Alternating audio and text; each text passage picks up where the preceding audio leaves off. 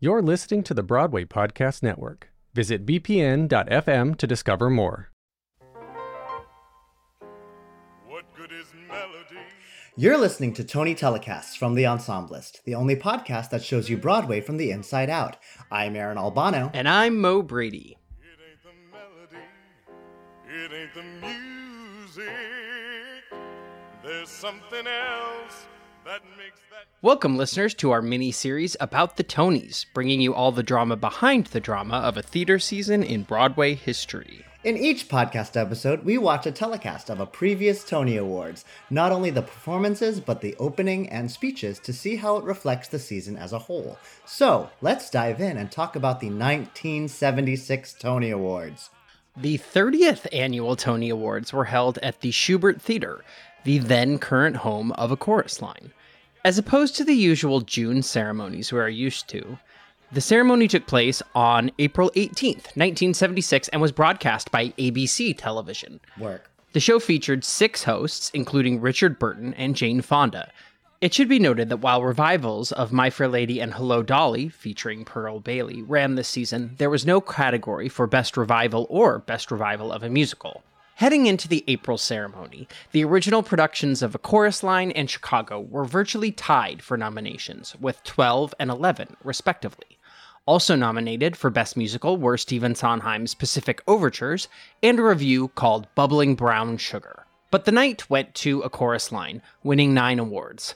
The awards for Set and Costume Designer going to Pacific Overtures and Chicago going home empty-handed. In addition to there being no awards for revivals, many of the somewhat familiar category awards had slightly different titles, such as Best Performance by a Supporting Actor in a Musical Comedy, or Best Costume Designer, etc. But aside from the telecast itself, what was happening in 1976, Aaron? Well, Mo, one national event that encompassed the entirety of the 1975-1976 Broadway season was the United States Bicentennial Celebration. Spanning from April 1st, 1975 to July 4th, 1976, the U.S. held events across many platforms of national media, and even our own Tony Telecasts showed their national pride with mentions of cultural democracy and shout-outs of hometowns across the country. 1976 also marked the end of President Gerald Ford's first and only term, as he would lose to President Jimmy Carter in the coming election that November. The 1975-1976 Broadway season boasted a whopping 73 opening productions, but also boasted a musicians' strike in September of 1975. This strike was the result of, surprise, surprise, a dispute between producers and the musicians' union over salary increases and job security. Aren't they all? This strike lasted a little over 3 weeks, from September 18th through October 13th, in which every Broadway musical shut down during that time, and some openings were even delayed because of it. Funny how a lot of our Tony recaps are covering times when Broadway shut down. Our Tony recap ghost is at it again.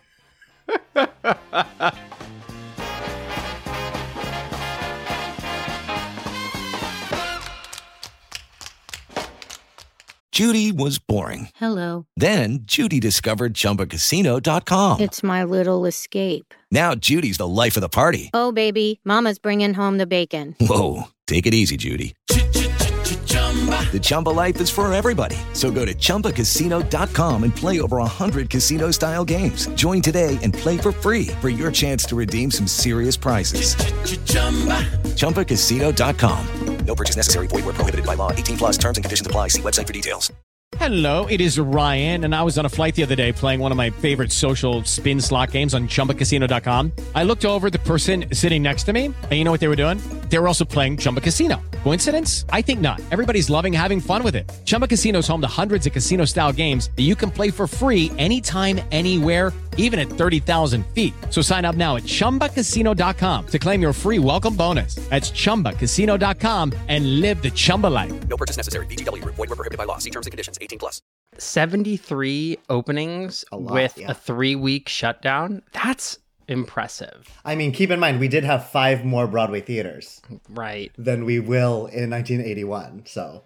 And in our first section, let's pour one out for the non-nominated musicals. We are really going to go through a multitude of shows. Let's go. Wow. I've broken down our non-nominated musicals into categories because there are so many of them. Oh, bougie. We're stepping it up for the last episode.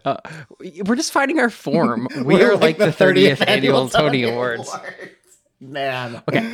The first category of non-nominated musicals are shows at the Palace, because there were 3 musicals that opened and closed at the Palace Theater during this truncated season. Truncated not only because it was only from June to April instead of June to June, but also for a 3-week closing. Number 1, show called The First Breeze of Summer, played 48 performances in June and July. Wow. That's 6 weeks of performances, assuming we still had an 8-show week back then? Yeah, I don't count previews into these numbers, so... Sure. The second was actually mentioned in the ceremony because it was nominated for Best Score, even though the composer had died like 30 years earlier. This is a show called Tremonisha. Okay. It is about a black orphan girl found under a tree who is educated and works to improve her community in this original Scott Joplin opera.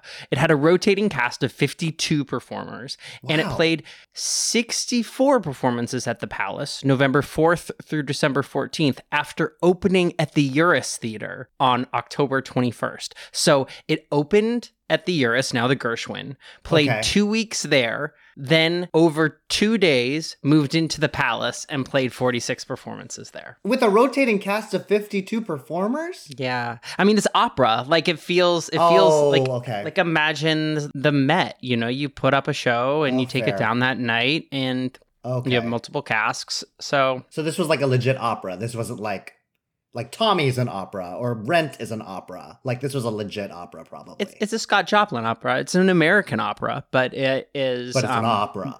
Broad opera, yes. Yeah. And then the third show is Home Sweet Homer, which played 1 performance at the Palace. It was a musical adaptation of the Odyssey and it starred Yul Brynner. Oh, the original Glory Day. Yeah. Wow. The original Glory Day. The second category I'm calling We Love an Adaptation. Nice. So there was Home Sweet Homer, the adaptation of the Odyssey, Rockabye Hamlet, which played 7 performances at the Minskoff. It was William Shakespeare's tragic tale retold as a rock musical with a cast of 40 on stage, featuring Meatloaf as the priest. Meatloaf's a Broadway dude. Okay. The third is called Boccaccio. It played 7 performances at the Edison Theater, a musical adaptation of Giovanni Boccaccio's The Decameron. Wow. See, I don't know what that is, So many. but I do know what the Edison Theater is. The Edison Theater is the now event venue that is next to the Edison Hotel, but does have a stage. But for a time, it was considered a Broadway house. Okay. And the fourth is a show called Very Good Eddie, played 304 performances at the Princess Theater, which we remember from Olive Garden Pump Boys Theater. and Diamond. Yes, the Olive Garden Theater. And featured former AEA president Nick Wyman in the cast. Cool. That's awesome. And then our last category. Just calling other oddities. So there's a show called A Musical Jubilee, played 92 performances at the St. James Theater. It was still running at the time of the Tonys. And it had a cast of 20, including some heavy hitters in Broadway history. John Raitt, Larry Kurt, Tammy Grimes, all playing themselves. And it was like a musical history of America, with sections called American Frontier, American Military, Vaudeville, Jazz, and then ending with Early Broadway, which at that time, Early Broadway is like pre-Oklahoma. Yeah. Another show called Me and Bessie. This was a 3-hander about Bessie Smith that played 453 performances between the Ambassador and the Edison Theaters. That's respectable, 453. Yeah. Okay. 3 people. I mean, you're filling up the Ambassador. I mean, I guess that's true. Chicago can't do that all the time. So they moved as well from the Ambassador to the Edison? Yes, they opened at the Ambassador and they moved to the Edison. Okay. I guess after Boccaccio played at 7 performances there. There you go. And the last non-nominated performance is Robber Bridegroom. This played 14 performances at the Harkness Theater, which was on Broadway at 62nd Street. It was produced by the Acting Company, which was a national repertory company. I knew about it because I read Patti LuPone's memoir, and she talks about it because this is how she was nominated for her first Tony Award. Oh, cool. And the cast featured many Juilliard alums, including her classmate Kevin Kline. You know what this is sort of what's ringing in my head from this entire list and it being all of these shows in one season? the industry back then did not look like the industry it does now. Like long-running shows were not common. Like government jobs on the Broadway stage were not common. No, we don't even have categories for best revival of a musical because it's not a thing. Because it's one of those things like when I was doing Cats and when I was doing Chorus Line, like it's one of those things where those shows began at a different time where people just wanted to work. And so they even gave up like principal status to just have a consistent job. And so seeing like that environment, sort of a show was a dime a dozen. This was truly for the love of this career. It was not for consistency, even the way we define it now.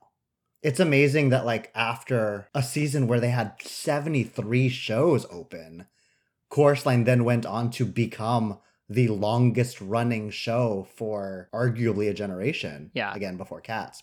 Well, this is where the phrase gypsy comes from. You know, the affectionate, now out of date term to describe Broadway ensemble performers who would move from show to show to show. You see why? It's because they had short runs. So and it puts the like every time. I mean, okay, we'll get into the Chorus Line conversation in a little bit, but like, even just that last scene where they talk about the unemployment line being a forever thing. Like, we get that, but not to the degree that they got that. And now seeing it sort of like in my face as we look back on these like older seasons, it's like, wow, man, this was a very fleeting industry, even more so than it is now. Well, I think it's also, I'm not sure if this is related or not, but I think it's interesting that when we think about ensemble performers, what we do is we acknowledge the number of Broadway credits they have, not the amount of time they were on Broadway. Yeah. Right? So like when I got to the city, I really felt like Charlie Sutton was like the king of the Broadway ensemble person 10 years ago. He did 4 different Broadway shows in 2011. That is a lot. That means you are in demand, right? Yes. But the other side of that is somebody like Allison Carr, who was in Mamma Mia for over a decade, right? This idea of the way you rise up against the odds is by booking and booking and booking and booking, not booking the one show that keeps you employed for a decade. And it's interesting how that stacking your resume is something that newcomers look forward to and strive for, even today. And it's interesting how that sort of mentality likely comes from like the history of our industry. But we forget that stacking wasn't like a privilege back then. That was a necessity because no shows would stay open. You got Boccaccio at 7 performances. You have Rockabye Hamlet at 7 performances. You got Me and Bessie going from multiple theaters. And when shows do that now, it's like a big deal. Apparently, it wasn't back then. It's a fascinating, because then getting into the mindset of the actor at the time, it's a different world. Like the conversation about like workshops and labs and royalties and stuff. It's a appropriate conversation to have, but acknowledging the fact that like this industry has shifted. Once upon a time, it was just about have as consistent work as possible. And then it became about like, I want to travel with the show in all of its iterations. And then it became like, I want to just have health weeks. I don't need to travel with the show because I need more weeks to be able to pay for my health. And now it's like, I want to be paid for my contribution, whether I go with the show or not. And tracking the reasons for those shifts is actually more evident than I expected. Again, step, kick, leap, kick, touch. Again, step, kick, leap, kick, touch. Again, step, kick, leap, kick, touch. Again, step, kick, leap, kick. Hello, it is Ryan, and we could all use an extra bright spot in our day, couldn't we? Just to make up for things like sitting in traffic, doing the dishes, counting your steps, you know, all the mundane stuff. That is why I'm such a big fan of Chumba Casino. Chumba Casino has all your favorite social casino-style games that you can play for free anytime, anywhere with daily bonuses. That should brighten your day a little. Actually, a lot. So sign up now at ChumbaCasino.com. That's ChumbaCasino.com. No purchase necessary. VGW Group. Void where prohibited by law. See terms and conditions. 18+. Okay, round 2. Name something that's not boring. A laundry? Ooh, a book club. Computer solitaire, huh? Ah, sorry. We were looking for Chumba Casino. That's right. ChumbaCasino.com has over 100 casino-style games. Join today and play for free for your chance to redeem some serious prizes. ChumbaCasino.com. No purchase necessary. Void where prohibited by law. 18 plus. Terms and conditions apply. See website for details. Let's talk about the telecast. Okay. This ABC This telecast. first half, this ABC telecast in April, this first half of talking about the telecast, I'd like to call it, let's show you how much people love theater. Oh, sure. It's interesting that you brought up that everybody talking about where they're from was because of the bicentennial. I didn't put that together. I mean, that's just what I thought it was. Do you think there's another reason? Well, there's this idea that we're mentioning people outside of the Tony's own community. In the opening, they mention the 424 Tony voters, the nominating committee, theater lovers who come to New York and then teach at colleges and universities to help with this 200-year-old experiment in democracy. Yeah. It does feel like it has this wider reach. And most of the presenters talk about their hometowns. Alan Arkin from Chicago, Marlo Thomas from Detroit. I think it was the word democracy that hit me with we're ringing in the bicentennial this year. We're centering our focus around this great American melting pot that we had. I mean, even when they introduced Diana Rigg and Richard Burton, they're like, also, we love the British, even though we had a fight with them 200 years ago. Ha ha ha. But like, it's all making much more sense now. Yeah. Well, but also like, it also makes sense the way you're seeing it, where it's like they're extending the theater community as a sort of a democratic institution to outside of New York. This is also the first year that the Regional Tony Award is presented to Arena Stage. So interesting that came out of the bicentennial. Yeah. Never put those two things together. The opening of the show, we'll play some music underneath with some like jazzy 1970s Broadway music while I read this to you, okay? Oh, can't wait. This is over aerial footage of Times Square at night.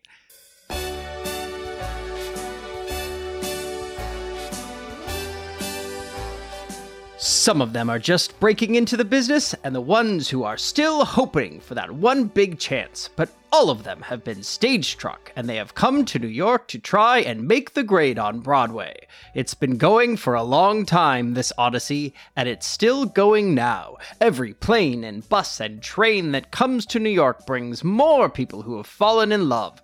Stage-struck romantics that have come to audition for the chance to do what they live to do. Go out on that stage and light up the sky. Mo, I think you have a future in audio media. That's the legit opening of this Tony Awards. It is hilarious to me, this like romantic tale that they are creating.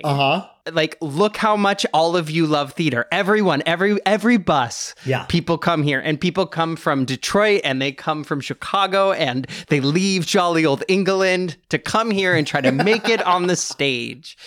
For sure.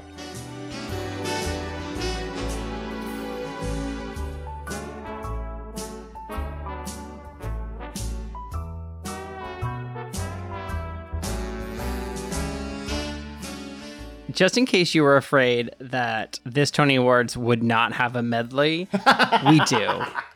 This needs to be an entire section, just that we always do, because, man. Okay, so this year's medley was only 16 minutes long and had no commercial breaks. Top notch. Good job. The theme of the show was The Ones That Got Away, and it featured this 16-minute medley of memorable songs from past musicals that did not win the Tony Award. Just that concept alone, at first, I was like, what are we doing? But then as the medley progressed, I was like, wait, this is the most educational thing I've ever seen. Again, they're trying to like teach us. This is not about selling. This is not about selling anything. No, this is about like promoting the industry. Like, you're not selling marketable like individual shows. You're selling the lifestyle.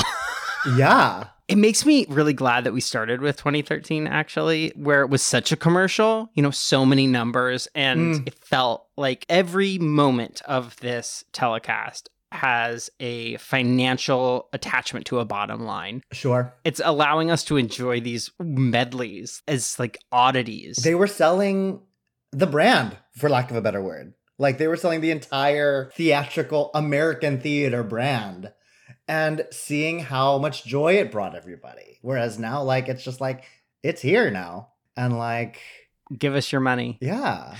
Because this was also the era where Broadway made stars. Yeah. And so these were household... like, Leslie Uggams, Michelle Lee, Clifton Davis, Hal Linden are all like household names, not because they did some movie before. Gwen Verdon and Donna McKechnie are both here, and Cheetah Rivera. They're stars because of this industry. Right. Those 4 performers you mentioned, Michelle Lee, Clifton Davis, Leslie Uggams, and Hal Linden, performed a medley of songs from shows like Gypsy, West Side Story, Hair, Grease, Pippin. Lots of statements like they didn't win the Tony, but they're still packing them in. It was almost like an anti-Tony ad. Like, you don't need a Tony. It was like a first runner-up medley, which all I wanted was like, hey, for 2020 Tonys or 2021 Tonys, can we get a updated medley, please? Did you have a favorite moment in the medley of the ones that got away? Did I have a favorite moment? No. Did I love every single moment that Leslie Uggams opened her mouth and graced us with that gift? Low-key, before we started watching these, I knew Leslie Uggams as June Jones. Right. That is exactly the same thing for me, too. And now every time I'm watching her in these medleys, I'm like, yo, our generation has 100% slept on Leslie Uggams. Uh-huh. Every time she sang anything, I was like, we're about to get a show, man. So good. Flawless. And then on top of that, Clifton Davis just optioned up every chance he got, and I loved every second of it. All I want is an updated version of this. Yeah, it's like, I want to see one with like the full Monty and something rotten. Uh-huh. You started with Ragtime and you just go. Like, yeah. Come on. Could be a little Newsies section for you, Aaron. That could be. Oh. You could do a little Carrying the Banner. But what 4 would sing it? But what 4 would sing it? My initial mind went to the 4 who did the television thing with Neil Patrick Harris, Megan Hilty, Laura Benanti, Andrew Reynolds, and Neil Patrick Harris. But that's a pretty white crew. That is a pretty white crew. I don't think when Broadway comes back, we're going to be quite as intentionally whitewashed. Yeah, that's fair. Goodness, let's hope so. But what if it's just Audra McDonald doing 16 Minutes by herself? The woman can do no wrongs. I'm fine with that. Yeah, let's go.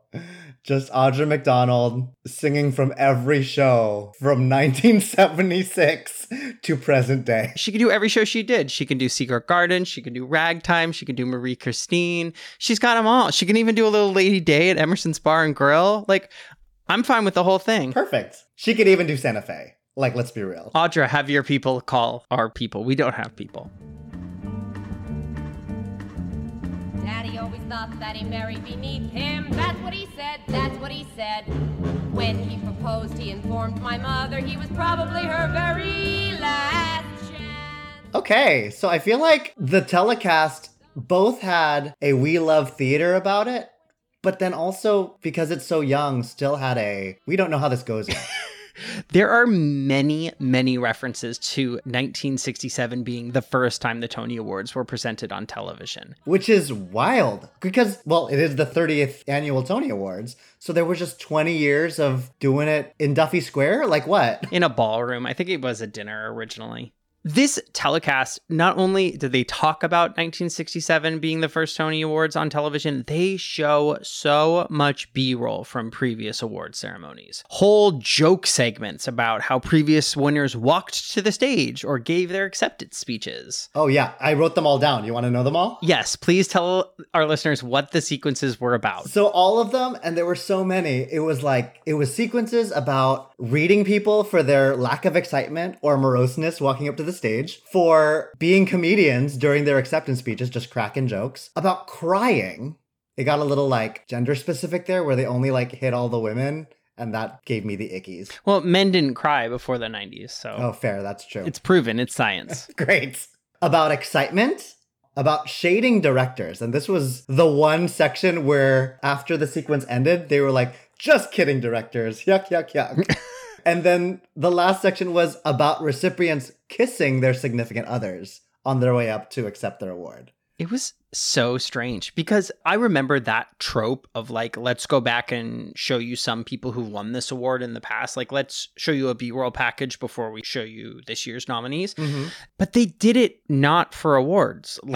Yeah, it wasn't even because it wasn't about this is who won this award before. It was about This is how actors are. There's an entire B-roll package about how radiant Angela Lansbury is through the years and what facial hair Robert Preston and or Hal Prince had each time they presented or won. Nothing. Great. Nothing. It's just about like the heavy hitters of the day. Obviously, ABC is not interested in monetizing their television time.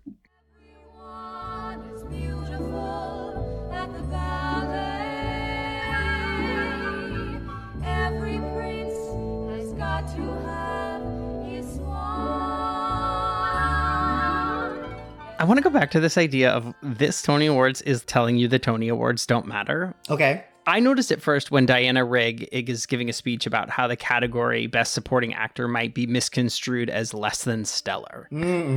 It's interesting that they sort of call out that stigma.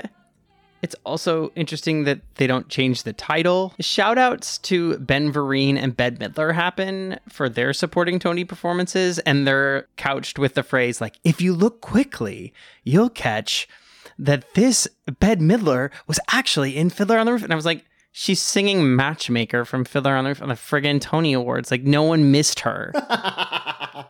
Yeah. It's interesting because I feel like this Tony Awards is trying to show us that theater matters and Broadway matters, but somehow winning a Tony Award does not. It's an interesting narrative. Interesting. Well, because it's talk about like calling something out and then not doing anything about it. Jumping ahead to our section about how these Tonys introduce the plays. I forget who the presenter was. I mean, I'm definitely... There's 6 hosts. And no bottom third. And no lower third. No lower third. Like, well... I didn't realize how much I relied on that lower third until we got to the generation before the lower third. But, so, like, this wonderful man, who I don't know his name, gives a whole speech about how people ask him all the time about why do the best musicals and why do the musicals get so much attention at the Tonys, but the plays don't. And they should get more attention and la la la la la la. And then he says, all right, well then let's go hear more about the plays. And then Trish Vanderveer reads us the title of the play, the author, and the producer. And that's all. Yeah, what else do you need to know about a play to buy a ticket other than... you got. And then just announces the winner. But I was like, you went out of your way to say how we don't give the plays enough accolades. And then proceeded to not give the plays any accolades. Speaking of lower thirds and what we can do on screen, don't worry, there are still technical difficulties in this telecast. And almost all of the technical difficulties are because of this like weird like 1976 thing they do with the television screen. Just like Brady Bunch squares, just like Zoom before Zoom. They're Brady Bunch squares with like fuzzy edges on them where they would show the nominees kind of in the corners of the screen as their names are being read. Anne Rankin gets shown on camera instead of Patti LuPone as LuPone's nomination is read. And you can see Anne canoodling with Bob Fosse being like, this is weird. Okay, a white woman is showed instead of Sammy Williams for his nomination. I was like, that's not Paul. Jerry Orbach is shown twice from 2 different cameras instead of Ian Richardson showing at all. I straight up was like, because I don't know what Ian Richard looks like. I was like, oh, he looks a lot like Jerry Orbach. And then they showed Jerry Orbach, and I was like, wait, that's the same dude. Man. Somebody wasn't telling the cameramen where to go. I mean, it is a new technology at this point, so... We've only been on television for 10 years. Yeah. Aaron. So, you know.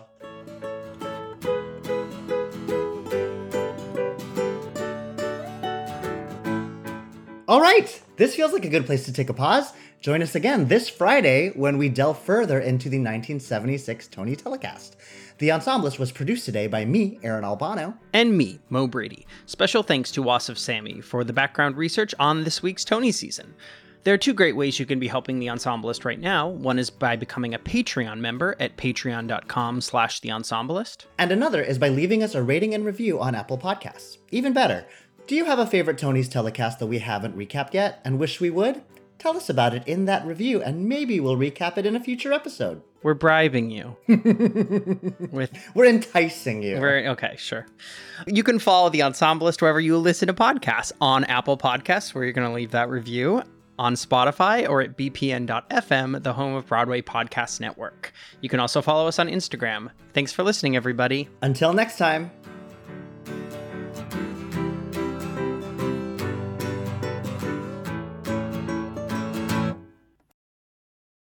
Hey, it's Leslie Odom Jr. here on the Broadway Podcast Network to tell you about the Rise Theater Directory, a program of Maestro Music. Rise is a national online resource designed to connect and empower backstage and administrative and creative theater professionals from underrepresented backgrounds. If you work or aspire to work in the theater community, this can help you find your next project. And if you hire theater professionals, search the Rise Theater Directory to find your next team. Create your profile now and get more information by visiting risetheater.org. That's theater with an risetheatre.org, because only together we rise. Step into the world of power, loyalty, and luck. I'm gonna make him an offer he can't refuse. With family, cannolis, and spins mean everything. Now, you wanna get mixed up in the family business. Introducing The Godfather at ChumbaCasino.com. Test your luck in the shadowy world of The Godfather slot. Someday, I will call upon you to do a service for me. Play The Godfather now at ChumbaCasino.com. Welcome to the family. No purchase necessary. VGW Group. Void where prohibited by law. 18+. Terms and conditions apply.